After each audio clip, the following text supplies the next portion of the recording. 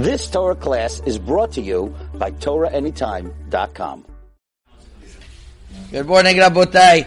We are starting Chelik Daled of the Mishnah Berurah, which is the halachot that have to do with carrying.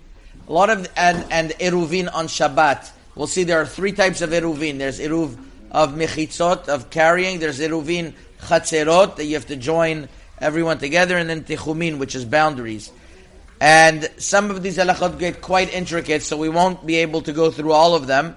But an important introduction we're going to give today, which is there are four different reshuyot. There are four different categories of places on Shabbat, and one has to know this well, and I'll give you one of the ramifications. The first place is a reshut harabim, a public domain, which we will speak about be'ezrat Hashem in the coming days, what constitutes a public domain, because on a public domain it's very difficult to make an eruv. That's number one. What's called a public, the first reshut is a public domain. The second is a private domain. Private domain is something that is surrounded by walls, like this room. The third is a karmelit.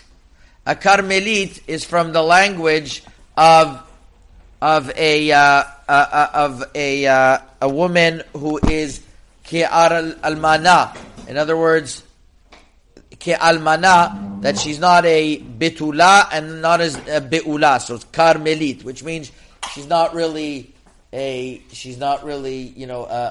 virgin, and she's not a woman who's not a virgin. Rather, she's in the middle. She was married and her husband died. So too a karmelit is not a reshut harabim, and it's not a reshut hayachid. It's in the middle. So that's how you remember what the name karmelit means. It's in the middle. And what does in the middle mean? That means any types of alleys and the like it's not called a public domain, but it's also not fenced in. That's rabbinically forbidden to carry in. And many say that a lot of our streets nowadays are a karmelit, so it's much easier to make an eruv in such a thing. And we'll get to that. And the fourth is a makom ptur. Makom ptur is something in the street, for example, a big garbage that is 4 tefachim by 4 tefachim, around 50 inches by 15 inches, and 10 tefachim high.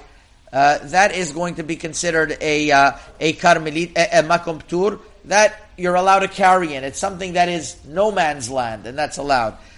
What is going to be a ramification to all of this? When somebody is in a place where there is no eruv, he's not carrying on Shabbat. Many times you're in a place with no kiruv. So you have to have at least your key to be able to get into the door.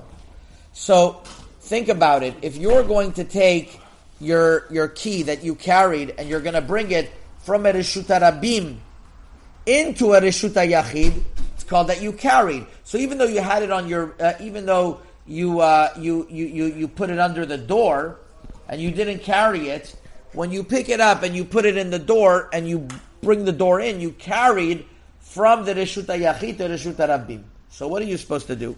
Shulchan Aruch says the following, that holes of reshut hayachid, siman shin memei siv dalid, holes that are in the reshut hayachid are considered like reshut hayachid. For example, let's say you have a house and inside the house you have a hole. As long as the hole doesn't penetrate to the outside, so it's considered it's called a hole of reshut hayachid. And the same thing too, a hole of reshut harabim. Let's say you have a public domain has in it a wall that has a hole in it facing the outdoors. That's called a reshut harabim. And therefore, according to the halacha, as long as you put it into that hole and it's facing reshut harabim, it's okay. So a keyhole, if it's not penetrating from one side to the next, if it is one of those old brass locks, it's forbidden to put the key in. But let's say it's not, so you put the key in facing reshut harabim. If the door opens outwards, you have no problem. But if the door opens inwards, which is most of the doors, then you're going to have a problem that you're carrying from reshut harabim to reshut hayachid. What's the solution? That you would have to have a Shabbat belt that you carry, and then you open it that way, and you never carry the key.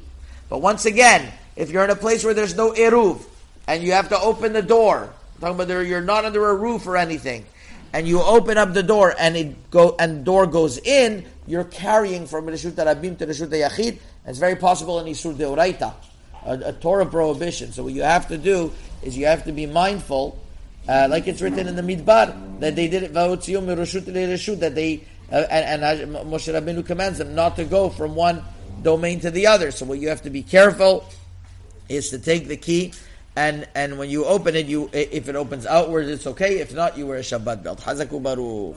You've just experienced another Torah class brought to you by TorahAnytime.com.